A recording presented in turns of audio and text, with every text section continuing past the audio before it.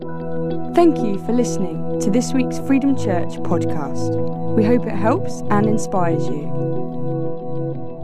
Hey everyone, well, welcome to part 15 of Flourishing in Isolation. We're still here, and I don't know about you, but I'm still loving this exploration of these 4 letters written by the Apostle Paul while under house arrest. There's so much richness in these books, and if you're new here, if this is your first time watching, I would encourage you to go back and catch up on where we've got to so far. There's a load of episodes you can look at up to this point now, but we'd love to keep going with this question of what can we learn as we flourish in isolation? What can we learn from these ancient books, these ancient texts, so this season can be fully valuable to each one of us at this time? Last week we finished off the book of Philippians, and we asked that question again, how do we flourish? And we realized that our attitude is more important than our achievements. I don't know what you thought about that as you reflected, but our attitude is more important than our achievements. We can do lots of stuff, but our attitude towards it is more important.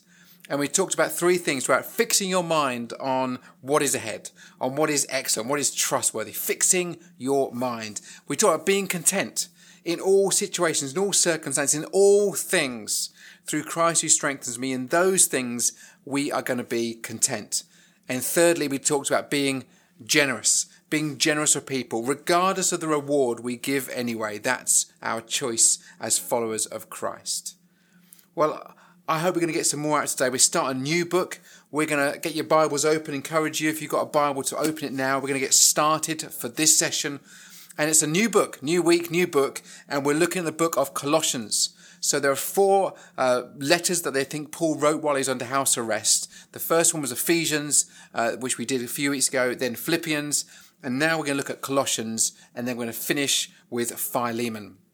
So to give it a context, Colossians was a letter being written to the church in Colossae. Colossae was about 100 miles east of Ephesus in modern-day Turkey. And Paul himself, who wrote this letter with his colleague Timothy, never visited Colossae. He only ever heard of it, and he had friends who visited there, and he was a supporter. It was founded by a man called Epaphras, and Epaphras was one of Paul's converts on his missionary journeys. And eventually this guy Epaphras became the first bishop of Colossae. It seems like a habit with all of Paul's colleagues becoming various bishops of these churches as they began in those early days. And when Paul received a visitor in his situation in Rome, he was under house arrest when he was writing these letters. He had a visitor called Epaphroditus. And Epaphroditus, who we talked about in Philippians, came to see Paul and was really concerned about the church in Colossae. He came, he said, there's some false teaching going on. There is some confusion. There is some heresy. They're getting confused between different religions, different ways of working. And some of the things they believed when the church began, they've started to drift away from the truth.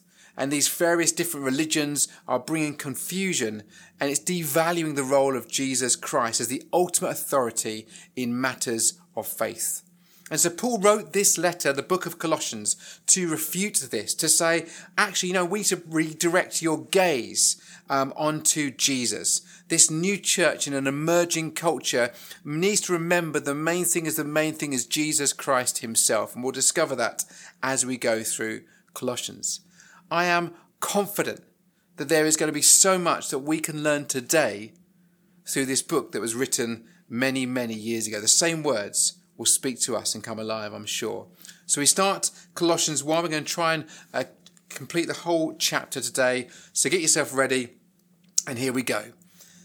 Verse 1. This letter is from Paul, chosen by the will of God to be an apostle of Christ Jesus, and from our brother Timothy. We are writing to God's holy people in the city of Colossae, who are faithful brothers and sisters in Christ. May God our Father give you grace and peace. Verse 3, we always pray for you, and we give thanks to God the Father of our Lord Jesus Christ, for we have heard of your faith in Christ Jesus and your love for all of God's people, which come from your confident hope of what God has reserved for you in heaven. You have had this expectation ever since you first heard the truth of the good news. Paul is writing to the church in Colossae. He starts by saying, I've heard about your faith. I've heard about your love for Jesus. I've heard about your love for all of God's people. And it comes from this confident hope of what is ahead of you. What a lovely statement to say about someone. I've heard about your faith in Jesus. I've heard about your love for other people. And I'm impressed by this confident hope you have in all that is ahead. You see, what Paul is saying there is you've got incredible faith in the way that you lean into God. Faith is trusting in God, leaning into him, knowing that you can have absolute trust, absolute confidence in his power, in his wisdom, in his love. Faith is real when we lean into God. Faith is just a concept until you put it into action. And when we lean into God and we take the weight off ourselves, we're saying, I'm trusting you, God, with my future. If you've ever been sailing and you try and sail, you know there's that moment. I used to sail small dinghies called toppers. And there was this moment you have to lean back into the wind. And you trust you're not going to fall out of the boat. Everything in you thinks, if I lean out of the boat, I'll fall into the water. But you soon learn that the wind will then blow against the sail and you'll pull on the sail. And instead of falling out of the boat, your boat goes forward. But if you're nervous, you start trying to sit in the middle of the boat, you go nowhere. Or ultimately you do fall in if it all goes wrong. And in the same way, this is what faith is like. Faith is leaning back and trusting that God will do what only he can do. Knowing that God has the power to know what needs to be done. That God has the wisdom to know when those things need to be done. And that God has the love to know how those things should be done. Power, wisdom, and love. That's where you need to lean into God, to trust him, to believe in him. This same good news, if we carry on there in verse 6, the idea there of power, wisdom, and love. We trust in God, we lean into him, we have faith in him. Their confident hope. Paul was really impressed by their confident hope. And if we carry on in verse 6, it says these words, this same good news that came to you is going out all over the world. It is bearing fruit everywhere by changing lives, just as it changed your lives from the day you first heard and understood the truth about God's wonderful grace. You learned about the good news from Epaphras, our beloved co-worker. He is Christ's faithful servant, and he is helping us on your behalf. He has told us about the love for others that the Holy Spirit has given to you. I love the fact that Paul there is writing and saying, this is going out across the whole world. This good news story is going out everywhere. Now, Paul had a small idea of what the whole world looked like. And when he wrote these words, he must have had no idea that little did he know that in less than 2,000 years, he truly would be all round the world. That Paul's writings in various forms have been recited on internet sites, on YouTube channels, on TV stations, that his words of good news have been rehearsed and spoken all over the world. Incredible. The same good news of Jesus is still going out all around the world. It's still bearing fruit. It's still changing lives. It's changed your life. It's changed my life. And it's an incredible story that we get to be part of. And years later, after these words were written, we're still remembering, we're still celebrating the truth there. Paul carries on in verse 9, and really this is just part of his introduction. He's saying, so we have not stopped praying for you. This is Paul and Timothy. We have not stopped praying for you since we first heard about you. We ask God to give you complete knowledge of his will and to give you spiritual wisdom and understanding. Then the way you live will always honour and please the Lord, and your lives will produce every kind of good fruit. All the while you will grow as you learn to know God better and better. We also pray that you'll be strengthened with all his glorious power so you will have all the endurance and patience you need. May you be filled with joy, always thanking the Father. He has enabled you to share in the inheritance that belongs to his people who live in the light, for he has rescued us from the kingdom of darkness and transferred us into the kingdom of his dear Son, who purchased our freedom and forgave our sins. Wow, what a prayer. What a prayer. And we're going to pray that prayer again at the end of our time together today. But Paul is using his opportunity while he's under house arrest to pray.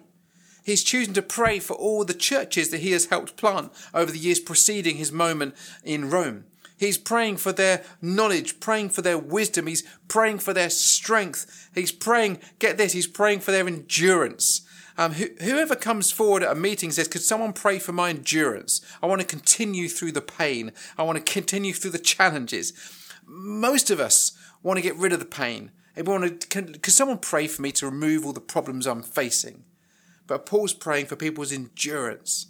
He's praying for they would have joy through their endurance. Please do pray for me that I will be joyful when I'm having a bad day. Not many people ask for that prayer. And Paul is regularly praying for the people in Colossae, the people in Philippi, the people in Ephesus. All these people, he's praying for them regularly. And he's thanking Father God for all the friends that he's made on his various trips on visits all around the area that he spoke about and toured. I wonder who you are praying for at this moment in time. You may be in a position where you're not able to get out at this moment. And who are you praying for? How are we making the best use, as we talked about before, of every opportunity? Lockdown is an opportunity to unlock our prayer life. Are you starting to pray for people? Who are the people you're making note of and speaking out good things over them, praying for their endurance, praying for their strength, praying for joy, praying for wisdom? Who are you praying for right now? Who are you praying for, acting out of obedience towards, and then having faith and trusting that God will do what only he can do? So as I said earlier, we'll use those verses a bit later on as a prayer I want to speak over each one of you watching today. So up until now, this is the introduction. This is like the start of Colossians. It's from Paul and Timothy. It's an introduction saying this is from us. We're Paul and Timothy. We've heard good things about you. We love your confident hope. We are praying for you as this new emerging church and this developing culture. And then he starts the key point of really the whole letter to the church in Colossae, in the fact that Christ needs to be number one. That Christ needs to be supreme in our lives. So you go to verse 15 and you'll find it there. And it's almost written like a poem or a hymn, but it says these words. Christ is the visible image of the invisible God. Christ is the visible image of the invisible God. He existed before anything was created and is supreme over all creation. For through him, God created everything in the heavenly realms and on earth. He made the things that we can see and the things we can't see. He made them all, such as thrones, kingdoms, rulers, and authorities in the unseen world. Everything was created through him and for him. He existed before anything else. He holds all creation together. Christ is also the head of the church, which is his body. He is the beginning, supreme over all who rise from the dead. So he is first in everything. That's what Paul is saying right at this point. He is saying Jesus is number one. Jesus, the supreme being over everything. He is the first. And when you get that out of line, everything misaligns. It becomes unhealthy. He holds everything together. In verse 17, it says that Jesus holds creation together. Jesus should be our priority. He's saying to the church there, Jesus is number one. Jesus is the head of the church. Jesus should be the one that holds everything together. Jesus has always been there. He's made everything you can see and everything you can't see. He's been there since the beginning of time. He is the visible of the invisible God. What you see in Jesus is what you can't see in your Father God. He was visible here on earth. And he's pouring all these ideas out saying, remember, don't get confused by other religions or other ways of doing things or other habits or other systems. Jesus is what it's all about. It's what it's all about. I don't know about you, but when I forget that it's all about Jesus, I can make some pretty poor decisions. I can get caught up in my own understanding or my own ideas. And I have to pause to stop and go, actually, no, it's about you, Jesus. It's about you. He is the priority of our Christian faith. It's not about what would Jesus do. Remember those wristbands people used to wear, the WWJD? What would Jesus do? It's more than that. It's who is Jesus? And how can I become more like him? How can I speak like him? How can I talk like him? How can I engage with people on the fringe of society like Jesus did? How can I live my life the way Jesus did? Not do things, but be more like Jesus. Verse 17 says he holds everything together. He holds your business together. He holds your finances together. He holds your family together. He holds your purpose together. He holds your marriage together. He holds your family together. He holds your emotions together. Jesus is the glue that holds things together. You might think, no, I'm not sure he does. Listen, if Jesus made the whole of creation and holds it all together, if Jesus has been here since the beginning of time and will be here until the end of time, I'm sure that he can cope with holding you together and the various aspects that makes your life what it is. Jesus is there at the beginning and the end, and he holds all things together. And Jesus, he also goes on to say, is the head of the church. He's the head of the church, not the church leader. The church is not the head of the church. Jesus is the head of the church. And as a church leader, I remember this. I'm just an under shepherd. I am responsible to God himself, that Jesus is in charge. He is the head. We need to take our place, recognizing he is number one, that he is the head. We need to understand that he needs to take the senior place in all of our church communities. Yeah, I believe in leadership. I believe people taking responsibility. I believe in clarity and mission and vision and purpose. But if we don't bow the knee to Jesus, then we're starting to create the church in our own image. And when we do that and things get out of line, our churches get out of line, our leaders start to think too much of themselves, and we have a car crash waiting to happen. It causes damage. And sadly, it so often has caused damage when people have taken their eye off the ball, or more importantly, their eye off Jesus, and said, actually, I think I can do this by myself. We need Jesus. Matthew 6 says we should seek first the kingdom of heaven. And all these things, all of the righteousness and all these other things, they'll all be added to us. When we start looking at the things rather than Jesus, that's when it goes wrong. It starts with Jesus. We must get our priorities straight. All right, we'll carry on then in verse 19. Here we go. Verse 19, we're going to try and keep cracking on through. It says these words: For God in all his fullness was pleased to live in Christ, and through him God reconciled everything to himself. He made peace with everything in heaven and on earth by means of Christ's blood on the cross. This includes you and me, who were once away from God. You were his enemies, separated from him by your evil thoughts and actions. Yet now he has reconciled you to himself through the death of Christ in his physical body. As a result, he has brought you into his own presence, and you are holy and blameless as you stand before him without a single fault. But you must continue to believe this truth and stand firmly in it. Don't drift away from the assurance you received when you heard the good news. The good news has been preached all over the world, and I, Paul, have been appointed as God's servant to proclaim it. There's a whole load of stuff we can unpack there. This is why Jesus is supreme, why Jesus is number one. This is why Jesus is the head of the church. This is why Jesus should be held in the highest regard. This is where it comes to different faiths and different religions. The Christian faith is different because we believe that Jesus was the Son of God, that he lived and died. He took our place. He gave up his life for us. How many other gods of religions did that?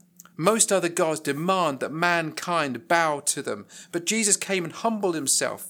He humbled himself. He gave up the pleasures of heaven and came to earth to live with us, to live as an example. He gave up his possible way of living for each one of us.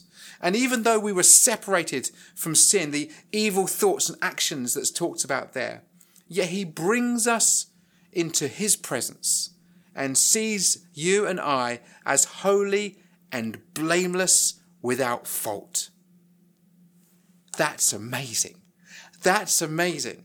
That we don't deserve God's love, his wisdom, his power. We don't deserve even his friendship, his engagement, his connection with us. We don't deserve those things. But the truth is, he did it anyway. He said, I'm going to come down and make a difference. I'm going to come onto the earth. I'm going to walk alongside you, show how it is done. And and here's the bit I struggle with, because I'm going, really? He sees us as blameless. He doesn't look at us and go, I've got the whole list of all the things you've done wrong. I've got so many things that you've made mistakes, the thoughts you've done, the evil actions you've made. He sees us as blameless. He sees us as pure. When we enter the presence of God, we enter freely, and he welcomes us in, and he is pleased to see us. He's not looking at us going, really, you probably could have done better. That is such an amazing story. That is the good news story. That is the story of Christianity. That's the story of Jesus and what he holds out to every single person. It's good news. And Paul here in this book of Colossians, he's reminding the church there. He's saying, remember, Jesus is the reason why you do all this stuff. Your confident hope is in Jesus. The reason you're leaning into God, you've got that understanding of who God is. The reason you have a faith in God is because of Jesus. The reason I've been praying for you is through the power of Jesus. And Jesus is so central to all that we are as followers of God. It's good news. And he's saying, stand firm, don't drift, don't get sucked in to what other people might be trying to manipulate you into. Stay focused. Keep Jesus at the center, and he will hold everything together for you. And the same is true for you and I today. Keep Jesus at the center. We're finishing up from verse 24. Paul finishes off this first chapter, says these words. I'm glad, he says, when I suffer for you in my body, for I am participating in the sufferings of Christ that continue for his body, the church. God has given me the responsibility of serving the church by proclaiming his entire message to you. This message was kept secret for centuries and generations past, but now it's been revealed to God's people. For God wants them to know that the riches and glory of Christ are for you Gentiles too. And this is the secret. You ready? Christ lives in you. This gives you the insurance of sharing his glory. This is what it's all about. Christ lives in you. Paul there is suffering and he is struggling, but I don't mind, because I'd rather struggle and suffer on your behalf, because I know that there's a secret to be shared. It's been hidden for centuries, it's hidden for generations, but there's a secret. Christ lives in you and lives in me. That's the truth. Jesus is number one because of what he's done for us. He doesn't stop there, but he sent his Holy Spirit to fully envelop who we are. That when we walk around this earth, we are manifesting the glory of God. We're manifesting who he is. We're manifesting his excellence. When God made you and I, he was showing off and going, look what I have created. We are his children. We are his sons and daughters. We carry the same bloodline because we are children of the cross. We are followers of Jesus.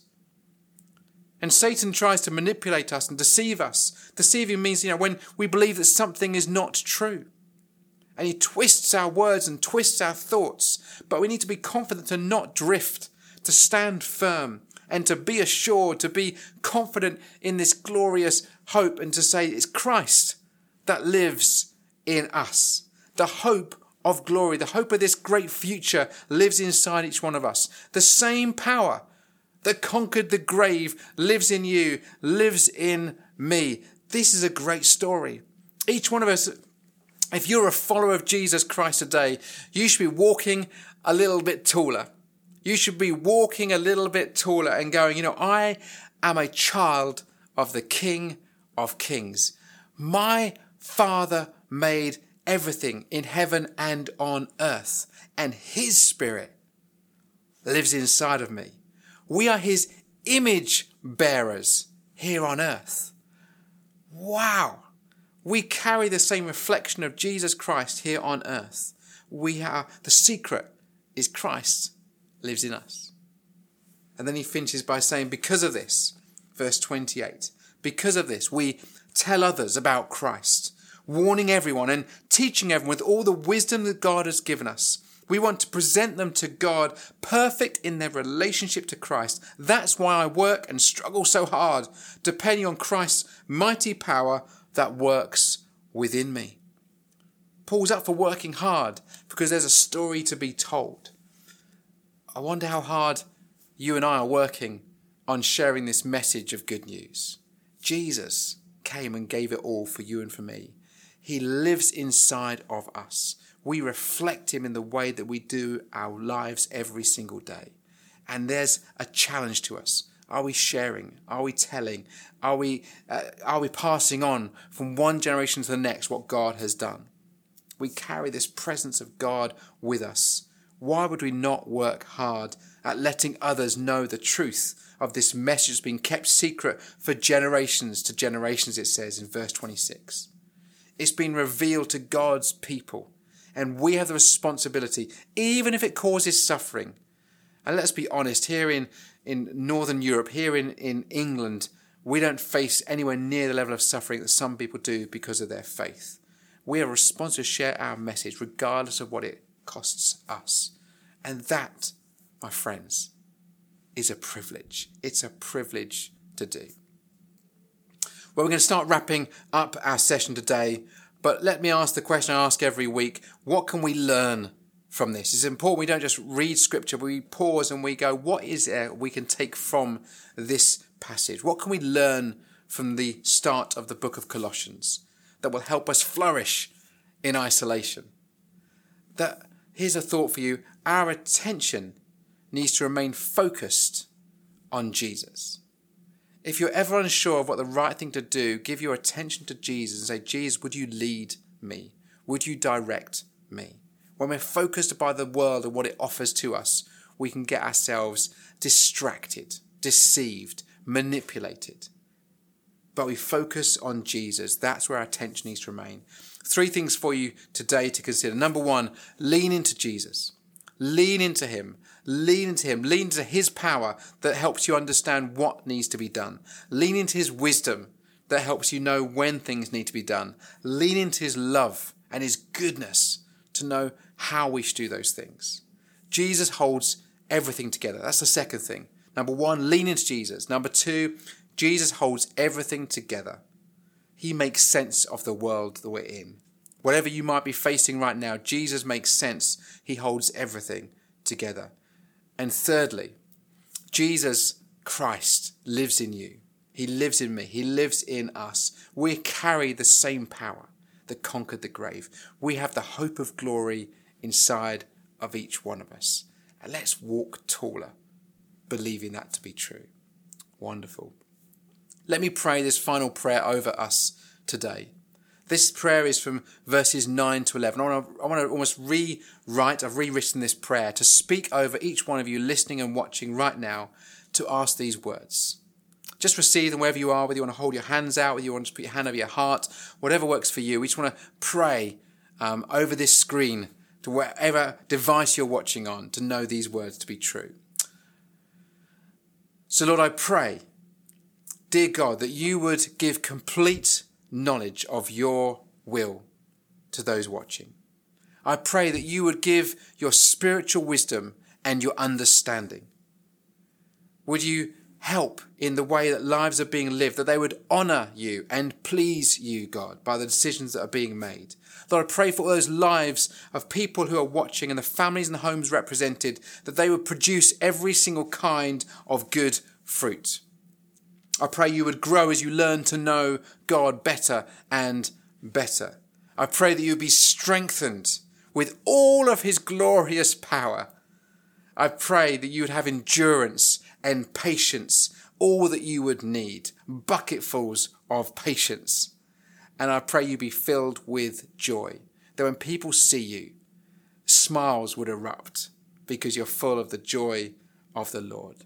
May you also live a thankful life, reflecting our Heavenly Father who we serve in these days.